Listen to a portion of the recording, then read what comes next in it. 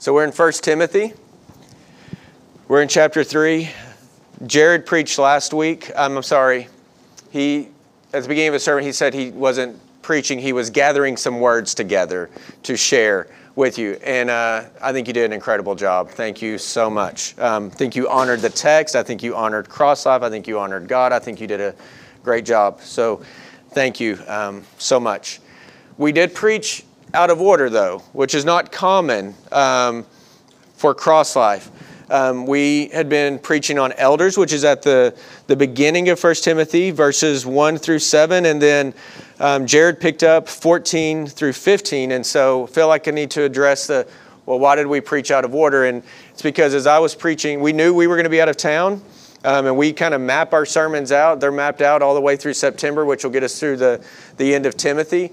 But as we're mapping it out, I knew we were going to be out of town, but to preach on elders, you also need to preach on deacons and their sister messages, especially in our modern church culture, because there's a confusion as to, well, what's an overseer, elder, deacon, overseer, elder, and then there's deacons, and how does that function? Because especially in Arkansas, nobody really talks about elders, but then we hear the word deacon a whole lot, and in many ways you see some churches and you look at the deacons and you're like, I want to be that. And at other times you hear of deacons and deacon boards and you're like, oh, why do they have that? And so there's this confusion over what's an elder, what's a deacon, and how do we do this?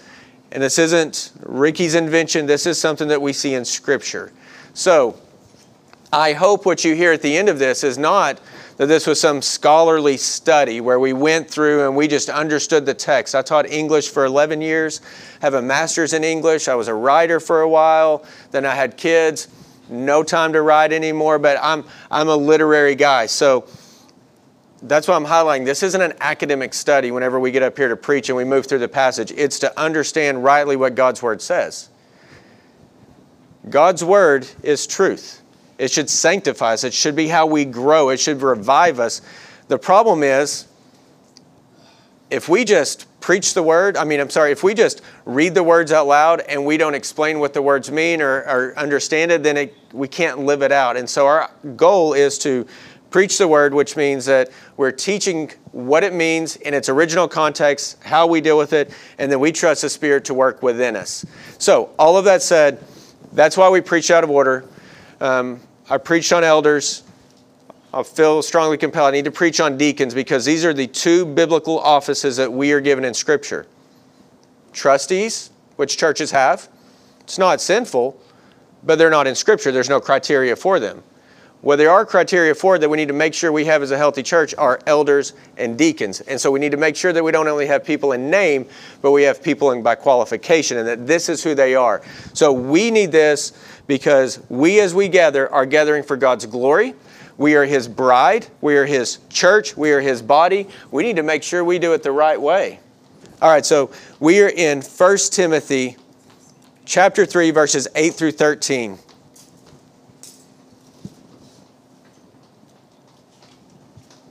And as we read it, I'm asking that we really do humbly consider what the Bible teaches on the two offices of elders and deacons, because we live in an age where we've created our own criteria and skill sets for pastors. If they have the right leadership ability, the right oratory skills, well, then they can be the pastor. If they've been here for long enough and they give X amount of dollars, well, then they can be a deacon. That's kind of the mindset that works in the lives of churches. I want us to kind of step back and just go, okay, what is a deacon? Like, what does the Bible say a deacon is really supposed to be? And that we humbly consider that. 1 Timothy chapter 3, verses 8 through 13 say, deacons likewise must be dignified, not double-tongued, not addicted to much wine, not greedy for dishonest gain. They must hold the mystery of the faith with a clear conscience. And let them also be tested first, then let them serve as deacons if they prove themselves blameless. Their wives likewise, is what the ESV says, and we're going to touch on that here in a little bit. Their wives likewise must be dignified, not slanderers, but sober-minded, faithful in all things. Let deacons each be the husband of one wife, managing their children and their own households well. For those who serve well as deacons gain a good standing for themselves and also great confidence in the faith that is in Christ Jesus. So that's our passage for today. We're just going to start moving through it. But before we do, let's look at what a deacon is. And I think the best way to see what a deacon is go all the way back. So hold your place there. We're going to be in Acts chapter 6 for a while. So Acts chapter 6. This is our first glimpse in the New Testament of what a deacon is. Although the term deacon is never used. Okay, so in Acts 6, the word deacon is never used, but this is what we go back to and say, okay, this is what a deacon is. And so we're going to move through this passage with what we observe, and I think that it sets a great context in for, okay, so these are the qualifications of a deacon. And then later we will discuss what's the difference in an elder and a deacon. And then the real reason that I wanted to be the one who kind of pulled these things together is because, okay, then as Cross Life now in the life of our church, because we're almost 5 years old, like what do we now as Cross Life do? Like where are we in this? And then we will be reminded that Christ makes us sufficient whenever we feel we are absolutely insufficient, and then we will go live for His glory. So that's kind of our framework. Acts chapter 6, this is the first place we see the concept of a deacon. Verse 1, Now in these days when the disciples were increasing in number, a complaint by the Hellenists arose against the Hebrews because their widows were being neglected in the daily distribution. And the 12, this is the 12 apostles, they summoned the full number of the disciples, and they said, It is not right that we should give up preaching the word of God to serve tables. Therefore, brothers, pick out from among you 7 men of good repute, full of the Spirit and of wisdom, whom we will appoint to this duty. But we will, the apostles, we will devote ourselves to prayer and to the ministry of the word. I love this. And what they said pleased the whole gathering. And they chose Stephen, a man full of faith and of the Holy Spirit, who we later see as the martyr. And Philip and Prochorus and Nicanor and Timon.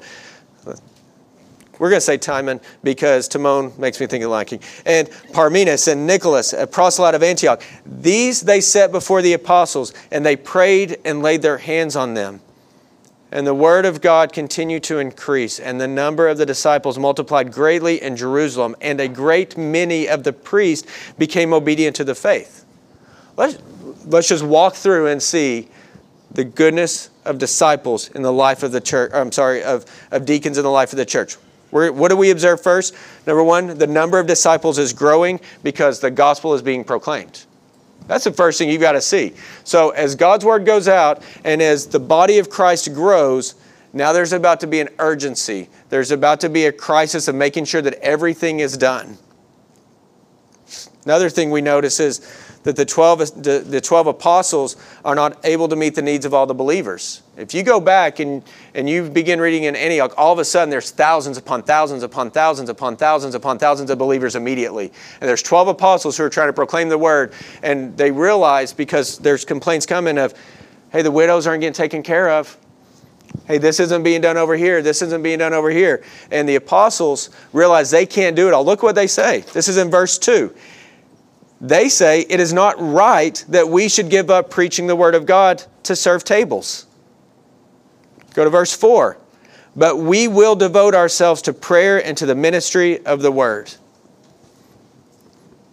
Y'all, there's a quote typically attributed to Thomas Aquinas that says, preach the gospel at all times, if necessary, use words.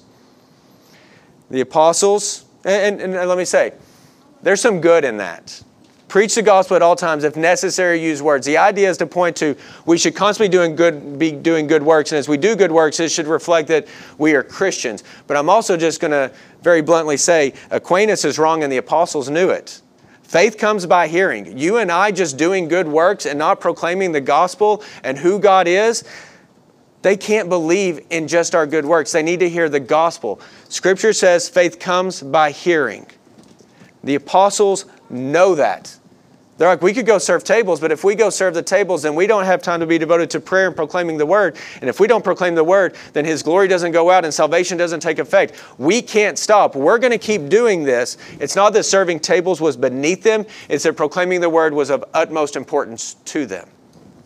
I think if they were in the congregation or in the gathering where the deacons were serving, I do truly believe that a healthy elder, a good elder, the apostles at that time would have no problem wiping and serving in that moment. But their time and their commitment was to make sure that the word went out and that they were prepared for it.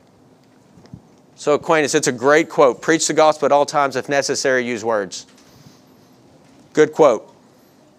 Crosslife, preach the gospel at all times, and at all times use all words and couple it with good works. You need good works and the good word to go out. That's what the apostles were saying. We want the good word to go out. We need the good works to come alongside it. And together we complement one another. And what is the result of that?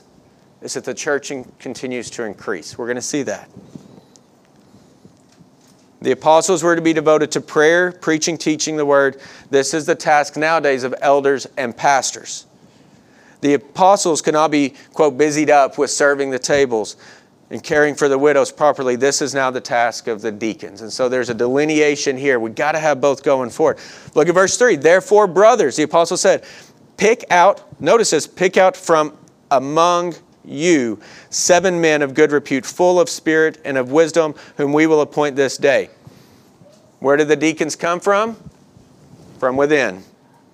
You congregation, and we're going to come back to this in a moment, you congregation, look amongst yourselves and choose men full of the Spirit, full of good works, who can serve as deacons. So the apostles pointed back to all the believers and said, you find men who are honorable among you and meet the right qualifications. They come from within. So what we don't do is we don't just appoint deacons, we recognize deacons. Much the same way that we do elders. I might go to someone and say, man, you'd be a great elder. I think you should consider this. But I can't make them. But whenever we do this, whenever elders and deacons are living according to the qualifications, then the church is going, why is that person not a deacon? They rise from within. And so that's what we want to pay attention to. Look at the next verses. And I love this. And what they said pleased the whole gathering. And I'm not going to read all the names again. What they said pleased the whole gathering. Y'all, there's wisdom that settles upon all the believers. Because James 3:17, great verse. We know that in James we're told that if any man lacks wisdom, let him ask and God will give it freely without discernment. So that's what I prayed for this morning coming in. It's what I'm going to pray for going into work tomorrow. It's what I'm going to pray for going into work the next day. It's what I pray for as a husband. It's what I pray for as a pastor. You and I, we don't have enough wisdom on our own. Whenever we do, we're striving and we wear ourselves out. We're told to ask for wisdom and He will give it. James 3:17 says, but the wisdom from above is first pure and peaceable and gentle, open to reason, full of mercy and good fruits, impartial and sincere. And so I think that that's what we get a glimpse of. Whenever it says what they said pleased the congregation, there was such God-given wisdom that people looked around and they didn't go, oh, you're just not going to do this now? They said, oh, this is right. It was pure and peaceable and gentle and open to reason. It was easy to be entreated.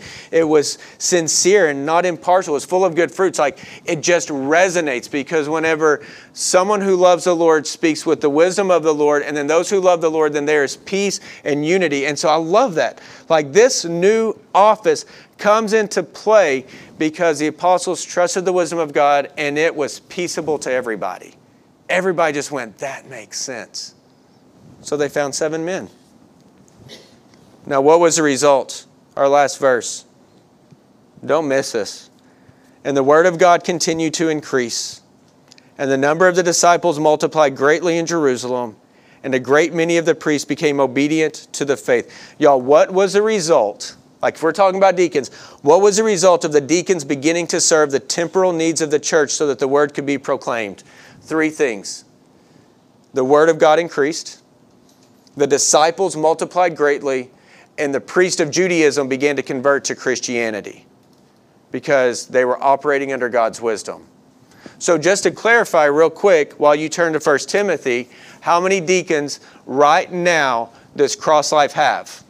Formally recognized deacons fulfilling that office? 0. How many elders do we have right now? 2. I'm going to address all of that in a moment. But I'll tell you right now, it's good and healthy not to be quick to lay on hands or recognize to offices. It's good and healthy to trust the Lord to say, now is the time. And Cross Life is on that cusp. So we need to know, by God's sovereignty, as the church is growing, and He leads us to elders and to deacons, what does it say? So you're now back in 1 Timothy chapter 3. We saw how the idea of deacons actually began. Before we really break into deacons, just to kind of pull it in line with those elders up there.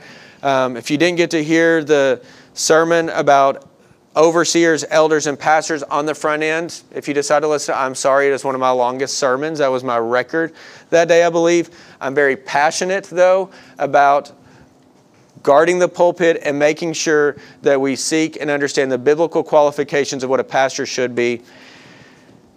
So you can go back and you can listen to the whole thing, but here's what I want you to get. If you go back up to that list, you will see that the qualifications for a pastor rely on his character and not his skill.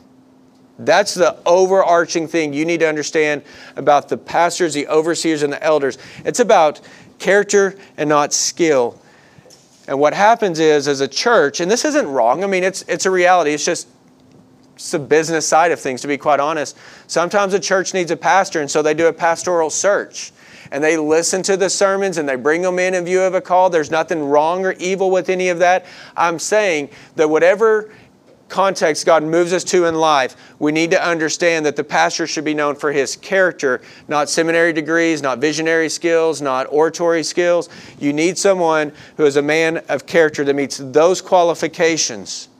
And I hate saying that because I know that I'm having to say that as the person who's saying, I hope I meet those qualifications for you. The only skill that's there, the only actual skill a pastor is supposed to have, according to the first 7 verses and the qualifications of an elder, and then you go to Titus, the only skill is able to teach, not even able to preach. It may very well be that as Cross Life continues to grow and as we move in this direction, that not every elder will preach in the pulpit. They'll be leading men's ministry. They'll be leading Sunday school. They'll be leading D groups. They're the one that you call or your family calls and says, we need help and we need biblical counseling. We need someone who can teach the Word to us in this dark moment. That's what an elder can do. They are ready in season and ready out of season to share the Word. That's the only skill that's there. Why am I highlighting that for elders as we're about to talk about deacons? Because you need to understand that as we're talking about deacons, it's all about character. It's all about character. On your elders, it's about character with that one skill. Why? Because God cares about the character of His people, especially of His leaders. Therefore, what are the qualifications of a deacon? And we're going to move through it, and I'm going to explain a few words, not as in-depth as we did for elders, because this one is just kind of rolls right along. So here we go. Deacons, likewise, must be dignified. In other words, it's the exact same word, just so you know, for the elder that it says the elder must be above reproach. That's the exact same word. And I will say it in my Arkansanese, this Greek word, aneklitos. It's the exact same word in both verses. The deacon must be above reproach. That's what dignified means. There's no blame that can be placed upon that deacon. He lives such an exemplary life that whenever people hear that he's a deacon, they don't go, really? Okay, didn't see that one coming, but all right, we'll go with that. It should just be, that makes sense. That's what that dignified above reproach. They're not perfect. None of us are. But man, they're striving to live as right as they can. They're not double-tongued, which means that they do not slander and they do not gossip. Man, y'all, the reality is, let's call gossip what it is. It's sin. It's sin, it's sin, it's sin. Slander is malicious gossip, and it's sin, and it's sin, and it's sin. It is not loving to one another. It is not loving to Christ's church. And what's most dangerous is not that we gossip in the world, but that we gossip within the church. The deacon cannot be involved in any of that. He is not addicted to much wine. Y'all need to, not addicted to much wine. This is not a prohibition against wine entirely, but it is a call for moderation. You should just jot down Romans 14, verses 13 through 16. It's a longer passage. So it says he's not addicted to much wine. So it's not a prohibition. It's a call for moderation. I'm also going to say it's a call for consideration especially in the South where we live. You need to consider Romans 14, verses 13 through 16, which say, "Therefore, let us not pass judgment on one another any longer, but rather decide never to put a stumbling block or a hindrance in the way of a brother. I know and am persuaded in the Lord Jesus that nothing is unclean in itself." You hear that, right? Nothing is unclean in itself, but it is unclean for anyone who thinks it is unclean. Therefore, verse 15, "For if your brother is grieved by what you eat," I would say here, or drink, "you are no longer walking in love. By what you eat," drink works here, "do not destroy the one for whom Christ died. So do not let what you regard as good be spoken of as evil." So there's that idea. It's not a prohibition. It is a call for moderation. The deacon cannot be a drunkard, is a good translation. However, I would say that those who are elders, pastors, deacons, leaders in the church need to understand it's also a call for consideration. How do others perceive this? "Oh, well, I've been given the freedom to do whatever." Oh, read Corinthians then. Corinthians speaks to that. We have been given freedom, but it does not give us the freedom to press our freedom on others or to assume that they're okay with it. So that needs to be put out there. It's a call for moderation. Next one, they're not greedy for dishonest gain. This could be for money, that's the first thought, or for power. Trust me, those who are greedy for money or for power, it will be evident. They seek positions for their own self, and this absolutely can happen in the church. "Well, you know, I'm a deacon.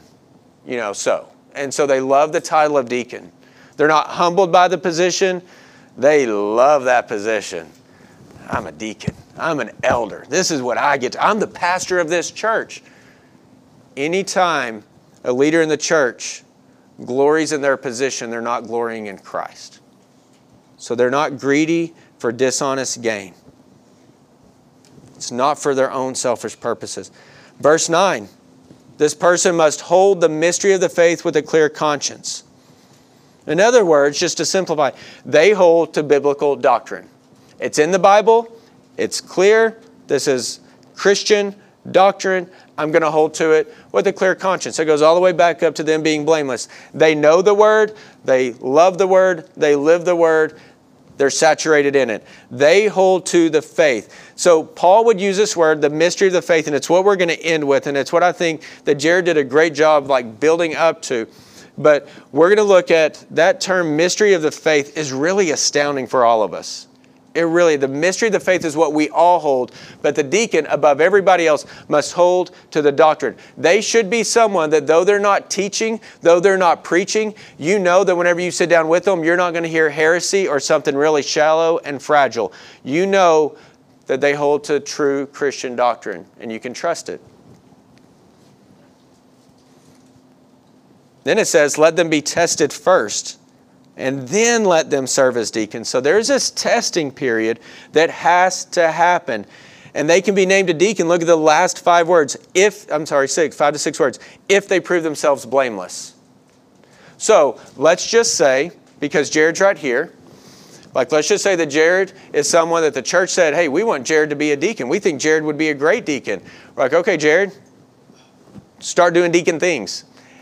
And we're all watching. We're not doing it like in a malicious way. We're just seeing what the pattern of his life is. Is he fulfilling these things? Yeah, I think that's what it's supposed to look like.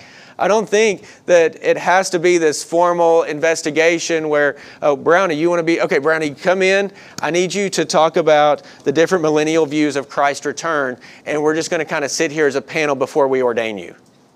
I don't think you have to do that. I do think that you should know their faith. But here's the thing, y'all. So much more complicated than we've ever made it. They arise from within. You know their doctrine. You know the pattern of their life. You know their character because you've been walking life alongside them. And so I think it's good to have those conversations of, "Tell me about the gospel. Tell me what God is doing in your life right now by the work of His Holy Spirit." You need to have that peace of mind. But I also think that because deacons are really the hands and the feet and meeting the temporal needs, I think that you already see them doing the deacon things. They're being tested. And they can be disqualified.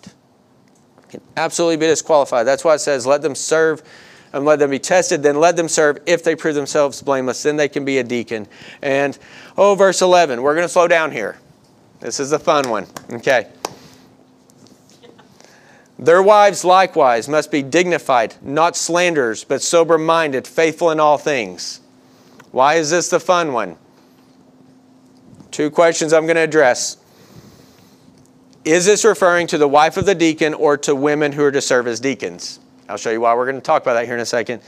And 2, we do need to discuss the importance of the wife in the deacon's ministry.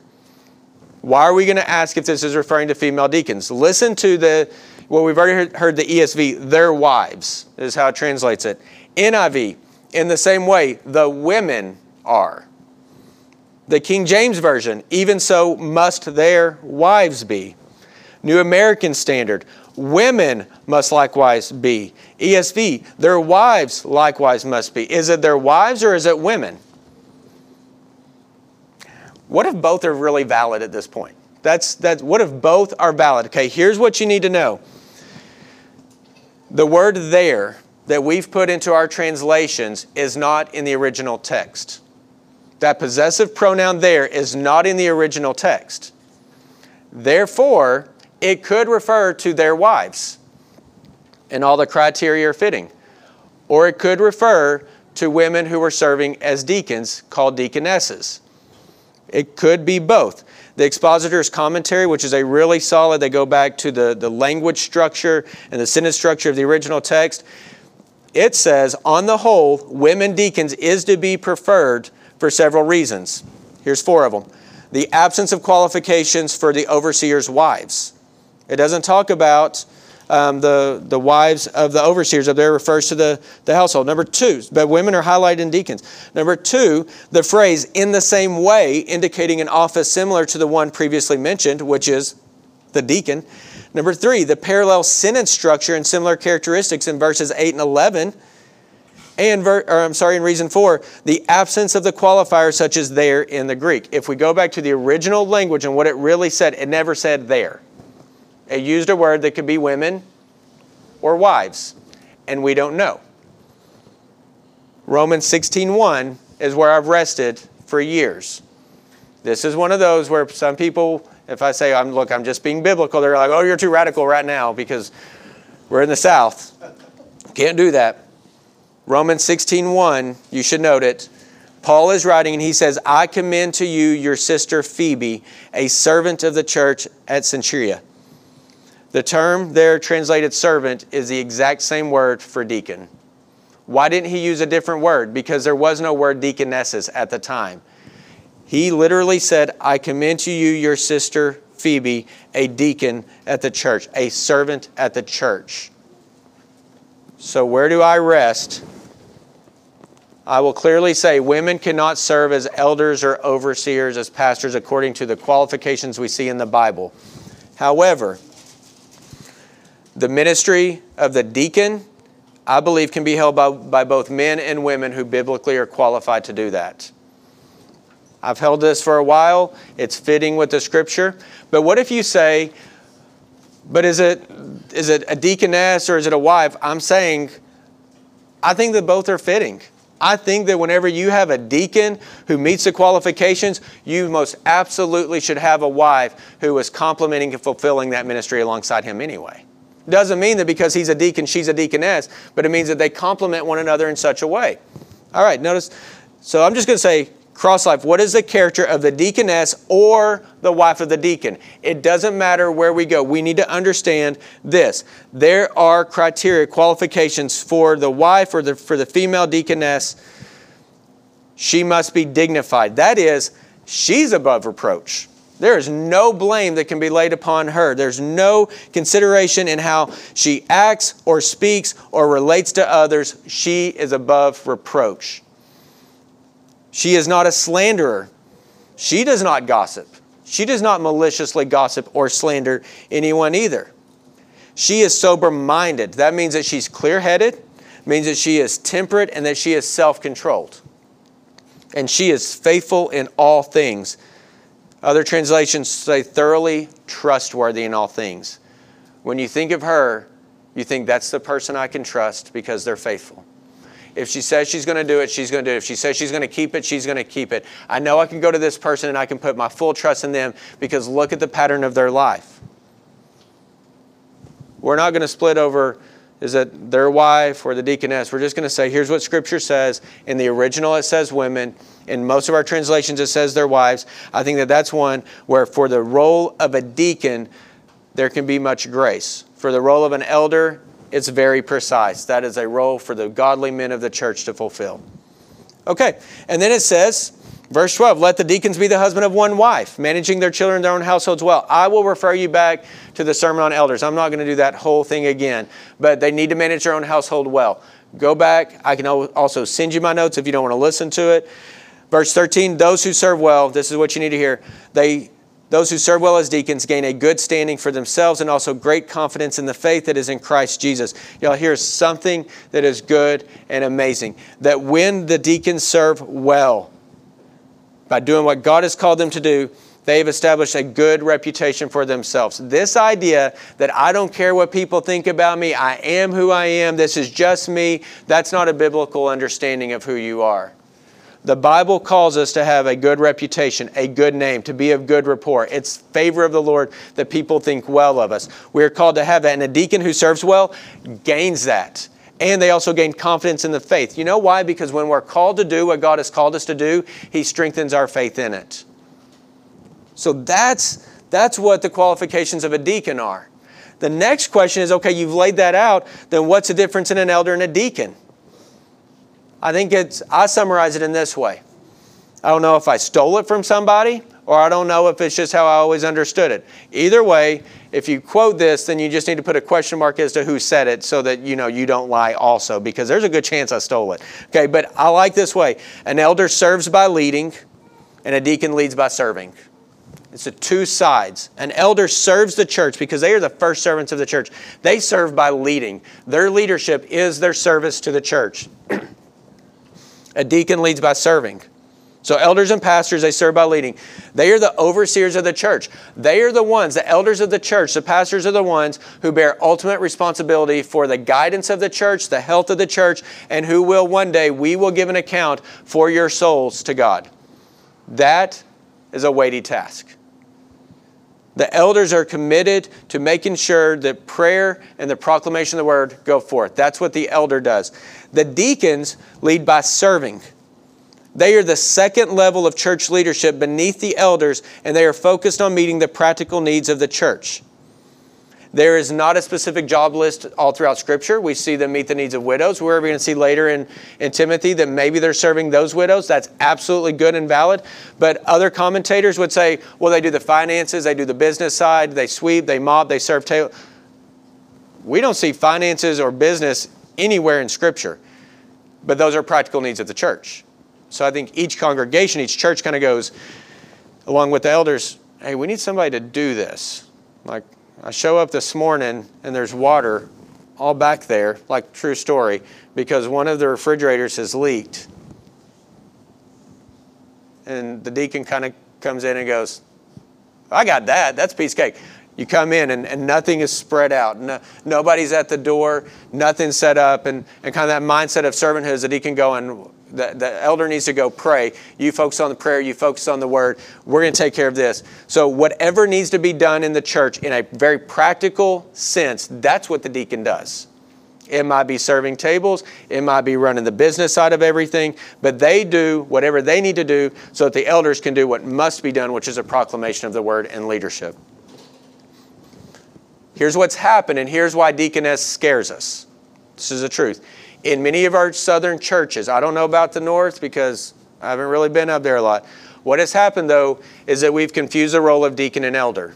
We believe that we have pastors and then elders and then deacons. And deacons and elders get confused so that deacons are the chief leader of the church and they hold the pastor accountable. They are actually, biblically speaking, they are listed second scripturally, and they are to be serving the church in a totally different way. They have complementary ministries that come alongside one another. Why? So that what we see in Acts is reality today, that the word goes forth and that the church continues to grow. So the reason that deaconess probably worries us is because we've seen deacons run the church. elders run the church. And if you have a deaconess who's trying to fulfill the role of an elder, then it doesn't work. I would say you can't have a deaconess there. If the deacons are elevated to the degree to where they make decisions for the church, you cannot have a deaconess because that's the role of the elder. But if you have a healthy structure, like what we see in Scripture, where you have biblically qualified men who are leading the church and deacons who are helping the elders lead the church in two totally different ways, then a deaconess can absolutely be so incredibly helpful and fruitful in the ministry. But we've confused them. The difference is how they serve and how they lead. These two offices are absolutely biblical and essential because together they complement one another so that Christ's bride and body can grow in unity and maturity. We need elders, we need deacons for a healthy church. Listen to what Wiersbe says, though, because he's a smart fella. He says, quite a few leaders mentioned in the Bible were first tested as servants. Joseph was a servant in Egypt for 13 years before he became a second ruler in the land. Moses cared for sheep for 40 years before God called him. Joshua was Moses' servant before he became Moses' successor. David was tending his father's sheep when Samuel anointed him king of Israel. Even our Lord Jesus came as a servant and labored as a carpenter. And the Apostle Paul was a tent maker. First a servant, then a ruler. That means the deacons can become elders. It's just a matter of what God calls them to do in that moment. All right, so what does this look like in Cross Life? This is like some of the important stuff. What does it look like? First, we have not had any formally recognized deacons at this time. Why? It just has not been where we are as a church at that time. But Cross Life is growing. We're going to be adding, I believe, well, I'll touch on that here in a second. Let me just say, Cross Life is growing. I don't mean in numbers, but in depth, in breadth, in growth. Ministry is deepening. But we've been a young church, and it's better to have no deacons than the wrong deacons, just like it's better to have no elders than the wrong elders. We need time for the health and for people to be viewed. Second, we have had some deacons that though they have not been recognized, they've really been in a testing period where whenever we're ready, people are going to be like, oh yeah, yep, that's them right there. They're already in this period of testing. They just didn't know it. Have fun with that phone call whenever I call you. Okay, third, I pray, I really pray this for us as Cross Life, that as we have preached very intentionally on elders 2 weeks ago and deacons today, that you Cross Life members have found yourselves thinking of those men and women who are exemplifying these qualifications. In your mind, you should be thinking, well, why isn't that person a deacon? Why is that person not an elder? So I'm going to encourage you to start craning your necks and spying on one another, basically. In love. In love. In other words, be looking within congregation for those who can serve as deacons. Fourth, Cross Life has grown, y'all. By God's goodness and grace, it has grown and it has continued to grow, and that necessitates more leadership and help. The elders, we cannot do this on our own. We need deacons. Fifth, when we conclude Timothy in September, this is important, we will begin the discussion about how we will appoint and recognize new elders and new deacons. So I want you to be thinking on these things and be very mindful of those things. And lastly, this is more important than all of those. Because if you heard elders and deacons these last 2 weeks, do not neglect the every believer ministry that we are all supposed to be participating in. Because what happens is, well, there's elders, they do this. There's deacons, they do this. I'll just kind of coast along. Y'all, church is not a spectator sport. Church is a participation in the body of Christ. If you are a member of a church and not participating in the life and the service and meeting the needs of the church, then you absolutely biblically must be. It is not right. If you are in any church as a member and you are not meeting the needs of the church, you're not serving one another, and you're not participating in the life of the church, you must be. Compare it to this. If you go home and you sit on the couch and all of a sudden your leg falls asleep and it's numb, and then you try to stand up and you fall down, it is kind of funny. Okay? Like you feel like you go through, it is kind of funny. But you also know that in church life, what tends to happen is members will let themselves go numb and nobody ever checks on them. And they're numb and they're dead and they're cold. Sometimes by their own choice, sometimes because that's like just part of a trial that God has put them in. I'm telling you, that must be a tendency that we all contend with. There is an every believer ministry that must be occurring. It's biblical. It is not a spectator or serve me event. It is participation with fellow believers. And while that's going on, elders and deacons are serving in their roles. Final verses for you. First one's not a biblical verse, it's Martin Luther. This is for those who are feeling the weight of, okay, if I'm going to be a deacon or an elder, there's no way I can do this. Listen to Martin Luther. For God will be working all things through you. He will be milking the cows through you and will be performing the most menial duties through you. And all duties, from the greatest to the least, will be pleasing to Him. You and I are completely insufficient to do what God has called us to do. Praise God, He's faithful. Look at 2 Corinthians. 2 Corinthians 14 through 17.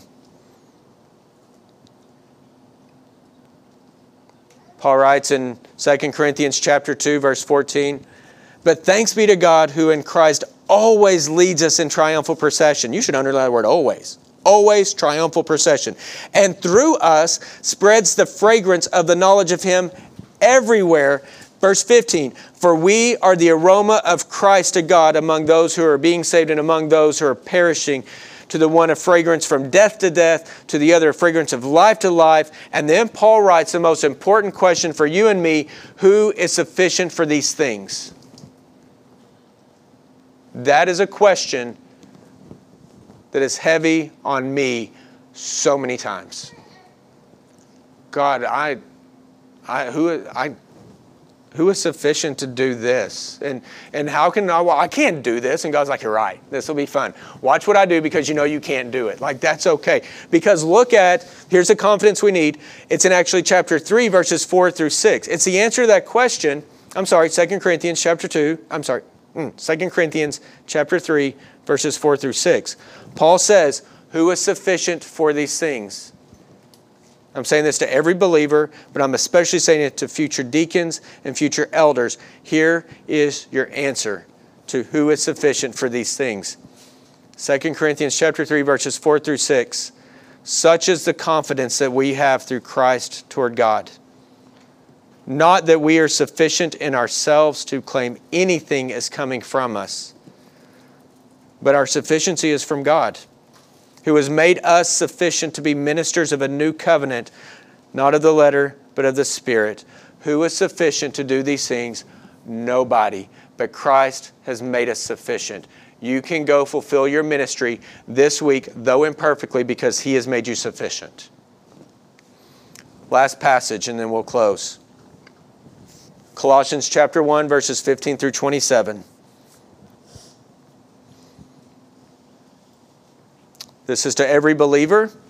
This is definitely for those who are called to be deacons and elders in the future. Let's first fix on Jesus and then see that Jesus is in us. Colossians 1, 15 through 27. He, Jesus, now this is amazing. He is the image of the invisible God, the firstborn of all creation. For by Him, Jesus, all things were created in heaven and on earth, visible and invisible, whether thrones or dominions or rulers or authorities. All things were created through Him and for Him. And He is before all things, and in Him all things hold together. And He is the head of the body, the church. He is the beginning, the firstborn from the dead, that in everything He, Jesus, might be preeminent. For in Him, Jesus, all the fullness of God was pleased to dwell, and through Him to reconcile to Himself all things, whether on earth or in heaven, making peace by the blood of His cross. And you believers, you who were once alienated and hostile in mind, doing evil deeds, y'all, that's who we were. We were hostile in mind, doing evil deeds. He is now reconciled in His body of flesh by His death, in order to present you holy and blameless and above reproach before Him. Now look at verse 25. Paul writes, I became a minister according to the stewardship from God that was given to me for you to make the word of God fully known. Verse 26, that is the mystery hidden for ages and generations, but now revealed to His saints. Watch this, verse 27. To them God chose to make known how great among the Gentiles are the riches of the glory of this mystery, which is Christ in you, the hope of glory. Do you know what the mystery that even David and Isaiah and Solomon did not know that was hidden for all ages, that even angels desire, Peter says, to look into? You know what this great mystery is? Is it in verses 15 through, what would that be, 23? Goodness, where would that be? In 15 to 29, like the whole first part of this passage, there is this preeminent Christ who is above and for and created all things. They were all created through Him and for Him and by Him, and it's all for His glory, and He's preeminent. And the mystery is that Christ is in you. That's the mystery that you and I forget. We tend to think it's Christ and me.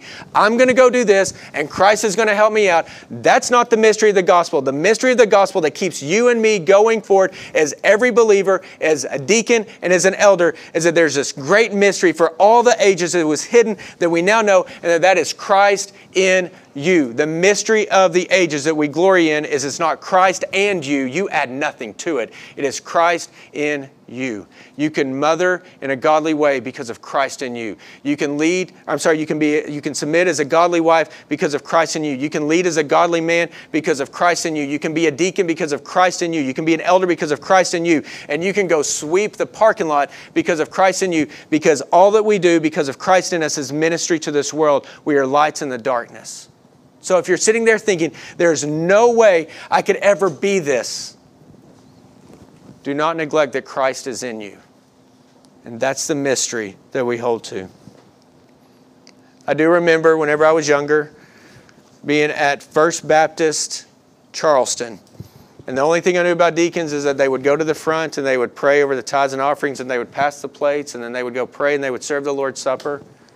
And I remember thinking even very clearly then that these must be godly men who are getting to do this. And I can very clearly remember thinking, I want to be a deacon someday.